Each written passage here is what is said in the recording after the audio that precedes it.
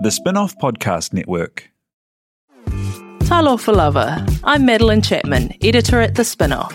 If you have the means, consider supporting our high-quality journalism by becoming a Spin-Off member. Sign up now at thespinoff.co.nz/donate.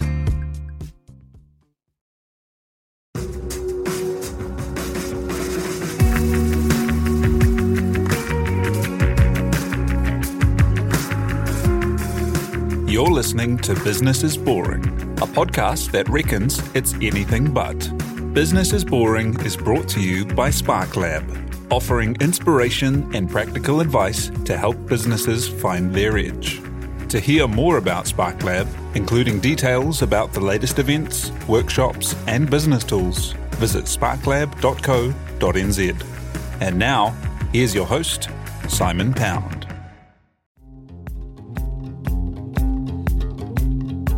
You're listening to Business is Boring, a podcast that reckons it's anything but. Business is Boring is made by The Spin-Off with help from Callaghan Innovation. Here's your host, Simon Pound.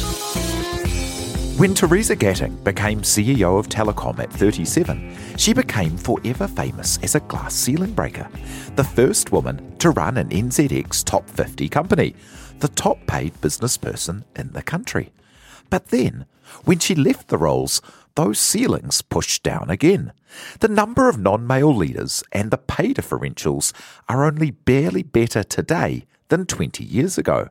There's only a handful of leaders in the NZX top 50, growing but so slowly. We last talked on the pod 4 years ago about initiatives she was helping create, getting Shio off the ground here, where women, through acts of radical generosity, empower women entrepreneurs.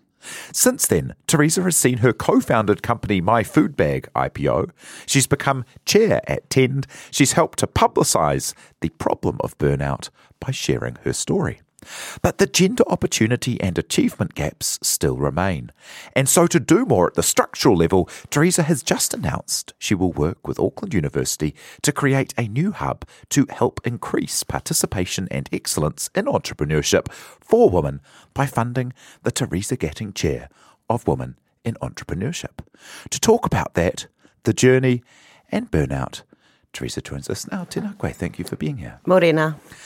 Hey, first up, let's quickly chat about that chair there. So, you're funding at $2.5 million at least over the next 10 years to actually kind of fund the chair. But with that comes a whole kind of hub, doesn't it? Tell me what it is. Yes, very much so. The vision is to create a whole centre.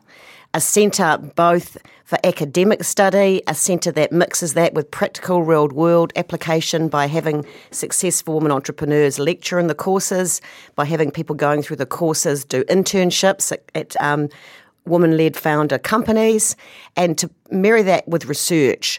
So we're recruiting for the chair at the moment. In fact, I've got a session about that this afternoon. And that person will be leading it, but really we've got a very, very big vision. And in time, we want to also do what's called sort of micro-credential courses, 6-week programs for women and possibly some blokes, but mainly women, who couldn't do a full-time course of study or a paper, but who would love to actually have the upskilling, that understanding about finance and entrepreneurship and running a business is what this course is going to teach. Yeah, tell me about where the idea came from and about that focus on the finance and the business. And I saw somewhere that you'd said, we want more women to be able to confidently read a profit and loss statement and the like. Is that a big problem? Well, what's a big problem and what's obscene really is that about half a dozen very wealthy white men have the same wealth on the planet as about half the population. And so the system is broken. And I deeply believe that if women had equal say in the levers of money, not just political power, but money, then we wouldn't have a world like this. And so everyone has a different calling. My kaupapa for me is around business, because like you guys, I believe that business is the very opposite of boring. I believe that it's scintillating. And when I was in lockdown, I had time to think. I mean, we were all sent to our rooms to have a little think, weren't we? And I thought, what could I do that would make a profound difference? I haven't got the physical energy I had 20 years ago. We'll probably talk about that later because it leads into the burnout topic. But I still have a lot of energy, a lot of resources. And I thought, gosh, I accidentally became an entrepreneur after I left telecom. And I love it. And I've been supporting other female entrepreneurs for several years with SheEO. I know what's necessary. And so I thought, I'm going to use my time and my money to fund something that will make a generational impact for women entrepreneurs in New Zealand and hopefully set in motion something which will actually be taken up elsewhere in the world too. Tell me about how you went about bringing that to be. What did the university say when you said, hey, I've got this idea, how about we target women with specialist courses and a specialist centre? Look, they were really good. It did take a little bit of time. They so got it. They so got it. The first meeting was a little awkward because there were so many people in the room. And what I seemed to be saying, which is I wanted it in business school, it had to have mana, but I also wanted women doing other courses, politics, arts, music, to take these papers and to feel like if they decided they wanted to run their own business, they would actually know where to start. So that idea covers different parts of the university.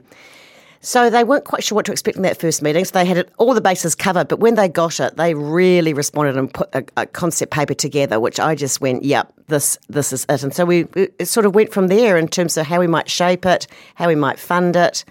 And it's been a great process so far working with them. And the day of the announcement, my email, my LinkedIn profile, my text, my phone was actually full of 18-year-old daughters of friends saying, well, I know what I'm going to study next year. Or, it's like imagine if I had woken up that day at 18, because I did business degree at Waikato, and gosh, I can do this. It so opens up opportunities. So, so far it's been great, but we're hoping to, yet to be sure about this, but we'd like to get it going for next year, in next calendar year. Yeah. Awesome. And is it designed to be a space for people who might not think business school applies to them? Absolutely. Remember we spoke last time about how being a feminist and someone who cared and wanted to be a business leader wasn't an easy thing when you were at business school. But 40 years later, it's quite cool now, isn't it? Still think that there's a lot of different ways of thinking about money. I still think a lot of people do think money is bad or at least scary. They're sort of fearful of it. And when you're in fear of something, you contract, you walk away from it. And a lot of people aren't drawn to business. They don't come from a business background. They might want to change the world in a different way, or they might just have a God-given talent at drawing, architecture, singing that they want to, bring to all of us. And yet we live in a world where sooner or later most of us are self-employed. And in the sort of 30 years of my career, so last 30 years of my career, I guess, 40 years so far, it's really gone from people working for large companies to people actually wanting to work for entrepreneurs, to people becoming entrepreneurs, to people accidentally finding themselves with a good idea that they don't then know how to monetize. And I was so fortunate that I learned from a lot of male mentors in business. This is after my business degree. This is just real-world experience. But I see that a lot of women don't. They really struggle, and then they either get taken advantage of or New Zealand, we miss out on the fruits of those great ideas. Celia had the idea of my food bag, and she and her husband, Nadia Callas, and I set it up. And that has created so much goodness in New Zealand. And it's like that happens all the time if you can unleash women's ideas and if those women can be surrounded by people who can help them realise those dreams. Yeah, and that other point you made just before about financial autonomy as well, when you mentioned that people get taken advantage of, one of the big things if women say, oh, I don't deal with the numbers, my husband does, is you see it again and again in divorce settlements in that they haven't had a real picture of what the finances are or, they're not being treated fairly as a result. And that kind of abrogation of this isn't something I deal with can lead to all kinds of disenfranchisement, really. It certainly can. The Herald's been running a series on that, and I've certainly counselled women who've been in that situation. But taking advantage of it can also happen with external parties, with people who come along and say, oh, I can give you capital or I can sort capital for you, and these are the terms, and women are desperate, they don't know better, they don't know how to access how to even think about that. So it's really equipping women with the skills to be able to make informed choices in a safe environment. That's so cool. And looking forward to seeing how you make it into a space that attracts people who might not be attracted to the traditional it's still, like we think business is very boring, but perhaps business school, if you're a young creative, still feels a bit grey and a bit businessy. Oh, maybe. But, I hope blokes will do this too, because why wouldn't you want to come and learn from Celia Robinson or Anna Mowbray or Carmen Vasilich? Some of the best young entrepreneurs in New Zealand currently are women. So why wouldn't everyone who wants to be an entrepreneur or even considers that want to come and learn from them? And talking about Cecilia there, tell me about how things... So last time we spoke was before My Food Bag, before you left the company there, and now you're into Tend. Yes. Celia and James had the idea for Tend, and we started quietly working on that the year before lockdown. So it might look like it was a response to lockdown, but actually they'd already had the idea. But really over lockdown, the idea that you could have a doctor in your pocket, well, a pocket if you're a guy and your handbag if you're a woman, doctor on the phone, that idea really got resonance and took off. So Tend Health is our new big startup, and we have clinics as well. But the idea is to improve the healthcare outcomes for Aotearoa, for everyone in New Zealand, because our primary healthcare, some would say it's in crisis. It's certainly very strained. My mum, 80 years old, in the Bay of Plenty, when she went there a few years ago, she could have got into her GP the next day. Now it's a 2-week wait, under pressure. GP's under pressure, the system under pressure. And so by actually utilising technology, funny thing is, when I was at Telecom all those years ago, we thought that internet would transform health. Gosh, it's transformed online dating a hell of a lot faster than it's transformed health. So it's basically using the technologies that are there and the fact that we've got a generation of people who are used to living online to make it easier for people to look after themselves, to be healthy. Yeah, and that big revolution and change to people kind of owning their own data or being in control of it versus there being a file sitting somewhere at a GP as people move more and as people have fewer family or long-term relationships to a single person and they're more related to a practice. Yeah, it's such a huge change in the way that people relate to medicine. And also reflecting the diversity of this country. We have the app in Te Reo. We have doctors who speak multiple languages. We're not all, coming from the same background. South Auckland is full of people who speak a Pacific language as their first language, and we have to change all the major systems in our country to embrace that. Yeah, and how's it going? It's going very well. Yeah, it's going very well.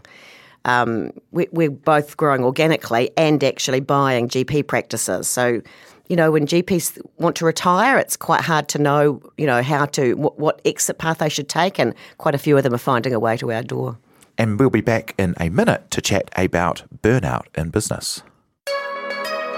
Kia ora, Justin Giovanetti here, and I'm the political editor at The Spinoff. This podcast, like so much of the work we do at The Spinoff, is made possible by the support of our members. To find out more about The Spinoff members and how you can help us keep producing quality, independent journalism, visit members.thespinoff.co.nz and do it today.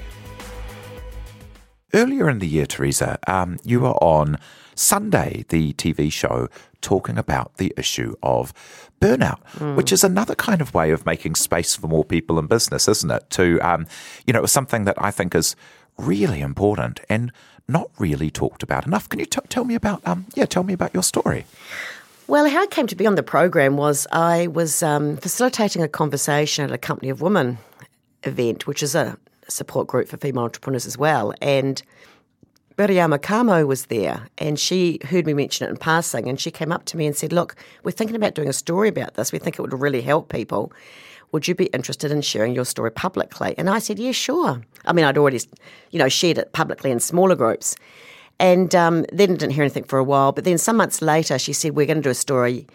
And I was contacted about it. I went through it all. And So it ended up, of course, as these things being a bit more, they wanted me at my place at the beach, and in Auckland and various things. But anyway, it was came together really well because they had stories of different people, farmer, chef. They had different stories but people being very honest about it. So that's how it came to be. And what happened to me was really, in my early mid-50s, working with business partners 20 years younger, 25 years younger, and just really going for it and doing all the other things I was doing, chairing a big board in Australia, many other things, I didn't acknowledge that I didn't have the energy that I had in my 30s. I just really pushed myself too far. And then one day I just collapsed, and that was the start of a year, really, a year of being unwell. For months I couldn't leave my bedroom, and I slowly, very slowly got better, but during that period, absolutely said, I cannot let this happen again. I have to actually, 60 is the new 40. Yeah, nah. So, and sharing that, honestly, the feedback has been overwhelming. I've had strangers come up to me in cafes, give me a hug, tell me, thank you for sharing that. I've had young Māori women say, yes, it's so good that someone with your profile would actually share that because it's a real issue. And so I feel really good about speaking about it, and I think it's really important as a conversation because we live in a world where anything is possible. That doesn't mean that you should try and do everything. Yeah, and that, like you say, because of your profile as kind of the highest achiever, the youngest leader of a big NZX Top 50, first female leader of telecom, like by being the person who was such a high achiever, it's the thing that catches people who are trying to do too much. And so people often feel, don't they, that that they can't say, oh, look, I'm feeling like I'm not able to do everything, or I'm feeling a little bit I'm feeling a bit crushed, because then it goes against the kind of myth of them as being able to do everything. Tell me about that kind of dimension to it. Well, a very good friend of mine, Jenny Rudd, who editor and owner of Uno magazine, the Mount Maunganui, she calls me captain of girls' games. And that's, I guess that is the sort of image. But you have to be able to be true to yourself. And look, Simone Biles did that this week in the Olympics. She said, I might be the greatest female gymnast of all time, but right now my body is telling me it doesn't want to perform that routine. And I was disgusted with the commentators, Piers Morgan, etc., who's, get on with it. She could have done herself serious harm if she'd ignored the warning her instinct was giving her that enough was enough. And so she walked away and then came back and supported her teammate to win gold. I mean, fantastic. And it's honouring that intuition. It's actually going, yes, I know that's the expectation. People in the caring professions can get burnt out too. It's not just business achievement. It's the feeling that you have to, that you should. For me, it helps to have a gatekeeper, my assistant, who can say no, but I have got better at saying no. I mean, I got off some boards at that time. Others, I said I can't do anything for 3 months or 6 months. I still have a bit of an obsessive tendency to take on too much, but I really try really hard now not to work in the evenings, to sort of shut down and watch Netflix like the rest of the population. I never did that. I never watched TV. I just worked all the time. So I'm trying very hard to protect my personal space. I spend a lot of time in the Bay of Plenty, where the pace is more relaxed than in Auckland. And I respect other people's no's. You make a request for someone to do something. I choose to do quite a few things, and I want to do them magnificently. And that means I cannot do everything that I'm asked to do or even would like to do. What are the signs of burnout coming? As one of the things that seems to be very reasonably consistent is that people weren't aware just how far they'd pushed themselves until too far. Yes, I think that is right. I had a wake-up call the previous year, actually, when I'd had sort of a month in bed over the summer with a very bad sore throat and exhaustion.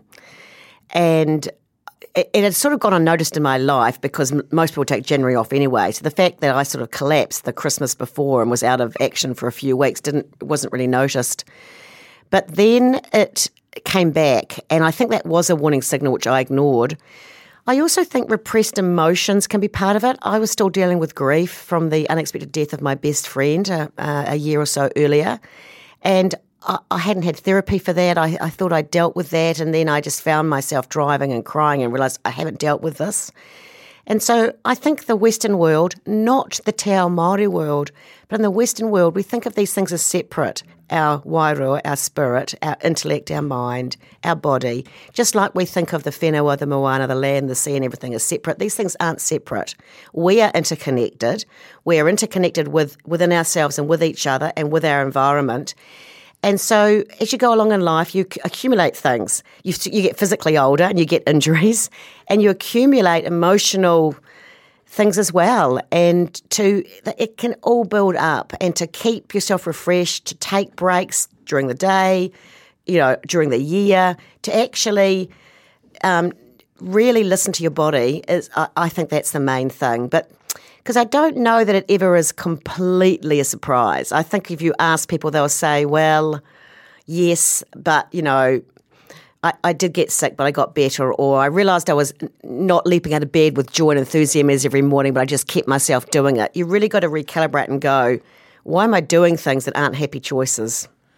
And we're all carrying a bit more at the moment due to the long-term uncertainty, stress and upheaval of COVID, aren't we? I mean, everyone's working from a deficit in some way at the moment. Yes, I mean, I myself am, each day I'm thinking that we are still free, that we can move around. You look at New South Wales and I go, wow, there's a very, some good energy sitting over Aotearoa that is keeping that, we're at the moment still safe. And quite frankly, as I came down here in my car, thinking about the Wallabies playing at Eden Park, I thought, wow, is that really a good idea? So sorry, whoever agreed that, but I think that's a risk. Anyway, so we are carrying that, and I think it's getting a bit worse again because the rest of the world doesn't look like it's quite over it. And vaccination certainly seems to mitigate the effects of COVID, but it doesn't stop you getting it. So I think we are all still carrying that, and the world is still carrying that. And I remember someone saying at the beginning of the pandemic in the health industry, pandemics are 3 years, and this looks like it might be 3 years, doesn't it? Yeah, and when you see people like Simone Biles or you as really, people who they've ticked everything off, they've done the big things, and then they're able to stand back and go, oh, look, I don't think I can put this on me today. And they still, well, not you so much, but Simone is still getting the battering of these, professional blowhards and the like, but still. But, how do we build systems into life where you don't have to have already proven everything there is to prove before you can say, hey, sometimes it gets too much? Well, I'm going to come back to where I started, which if you had equal representation of Indigenous wisdom and men and women, and not it's not about men and women, it's about masculine and feminine, balancing those energies in the world. And the masculine energy at its extreme is exploitative. It's back to the 6 men owning half the world's wealth. If we could live in balance with each other and actually all raise our voices and make the right decisions for all of humanity, for everyone, men and women, then we wouldn't be dealing with that sort of toxicity, that sort of, go hard, never stop, don't give up. I mean, that leads to war and destruction of yourself to start with, and also sometimes other people. Yeah, I know when I've been in a position of kind of working myself to a point of feeling burnt out, it's been very much things that I've put on myself rather than necessarily were what work was saying you had to do. And you've kind of been doing twice what was meant to be done.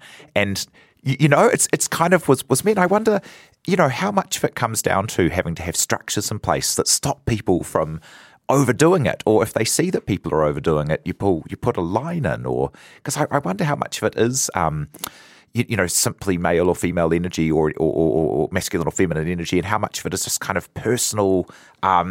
You kind of hurt yourself. Oh yeah, well of course, there's a good part of the inner voice, the inner eldest daughter, perfectionist or whatever. Listen, I listened to Elizabeth Gilbert speak, the writer of Eat, Pray, Love, wildly successful author. And the topic of her speech was, good enough is good enough. She said she writes a book and it's done. She doesn't re-edit it. She's already thinking about the next one, and she puts it out into the world, and on it goes. And she doesn't care. She doesn't read reviews, I don't think. But anyway, the point is, that's interesting that she was able to say that and live that, because most people, perfectionists, they think unless it's perfect, it's not good enough to put out there, whatever it is. And so we do put that pressure on ourselves. So taking a step back and listening to that inner voice and going, well, where did that come from? Did that come from a parent? Did that come from the pressure I put on myself? Where has that come from? Because that's the hardest to deal with, when it's internal. But you can change that. I think I've changed my one a bit because I've changed the narrative in my head from, you must do this, you should do this, to, can I do this joyfully? Can I do this comfortably? Can I do this and, is this a happy choice? Is this something that I can do for myself and for the world that's actually going to turn out to be fantastic? And so I think you can change that narrative inside your head. Yeah. And how do you, as just kind of a last thought on that, how do you go about being easier on yourself and changing that narrative and feeling confident? And, what kind of things do you do to support yourself in that process? Well, surround yourself with people who see you like that, who help you reframe that. Look, I was a late convert to therapy. I thought you don't need therapy, you just need really good friends, and I've got many really good friends. But I think the right therapist or counsellor can help you look inside why you are thinking like that or feeling like that. So reframe the narrative, surround yourself with people at work, at leisure, at play, at home, who see your best, who see you at your best and who want to support you.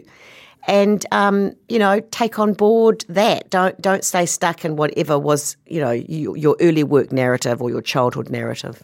Yeah, go easy on yourself and don't keep pushing when you know there's none left. Do things that bring you joy. Could be mountain biking. Every time I see you, you buy a bike, So you go mountain biking. I can't think of anything worse. I love swimming. Do what brings you joy and do it at least every week and try and do something that you love every day. Yeah, well, it's magic to have. It's magic that you've helped to be part of lifting that conversation up at the moment. And as kind of a final thought, what will success be for you now? In terms of personal and in terms of your ventures. Enjoying every day. I do nothing. I'm essentially a volunteer now in everything I do. So I surround myself with people I love and respect and hang out with them. And I'm creating a little family enclave at the beach. My sister is going to move into my house when my new house is built. My mum lives there. My other sister's going to build a house there. So, to think that I will spend, my future with the people that I love the most, and that I'm only working with people like Senna and James, who I love. We really have become each other's very close friends, as well as very authentic and open business partners who challenge each other. So I and all my charitable stuff as well, I only do things for causes. It might be animals, it might be supporting women and girls here and overseas, in a situation where I admire the founder, want to support the work and believe that I can further, good intentions turning up in the world. Well, that's magic. Thank you so much for coming and sharing the story today. That's Teresa Gadding. Can't wait to see what happens with the Teresa Gadding Chair of Women in Entrepreneurship. And kia ora, thank you for sharing the story. Ngā mihi nui, thank you very much. Thank you very much to Te Ahe Butler for producing, and thank you very much for having us along in your ears and listening. Cheers. Ka kite. You've been listening to Business is Boring, presented by Simon Pound. Brought to you by The Spinoff and Callaghan Innovation.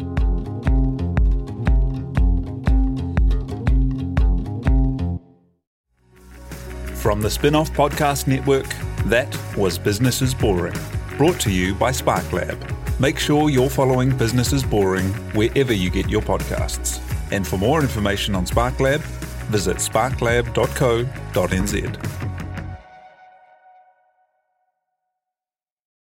Are you making the most of your KiwiSaver investment? Generate is an award-winning KiwiSaver provider with a track record of strong long-term performance. Making a smart decision now could add tens of thousands of dollars by the time you reach retirement. Book a no-obligation chat with a Generate KiwiSaver advisor today at generatekiwisaver.co.nz/get-advice. A copy of the product disclosure statement is available at generatekiwisaver.co.nz. The issuer of the scheme is Generate Investment Management Limited, and of course, past performance does not guarantee future returns. The Spinoff Podcast Network.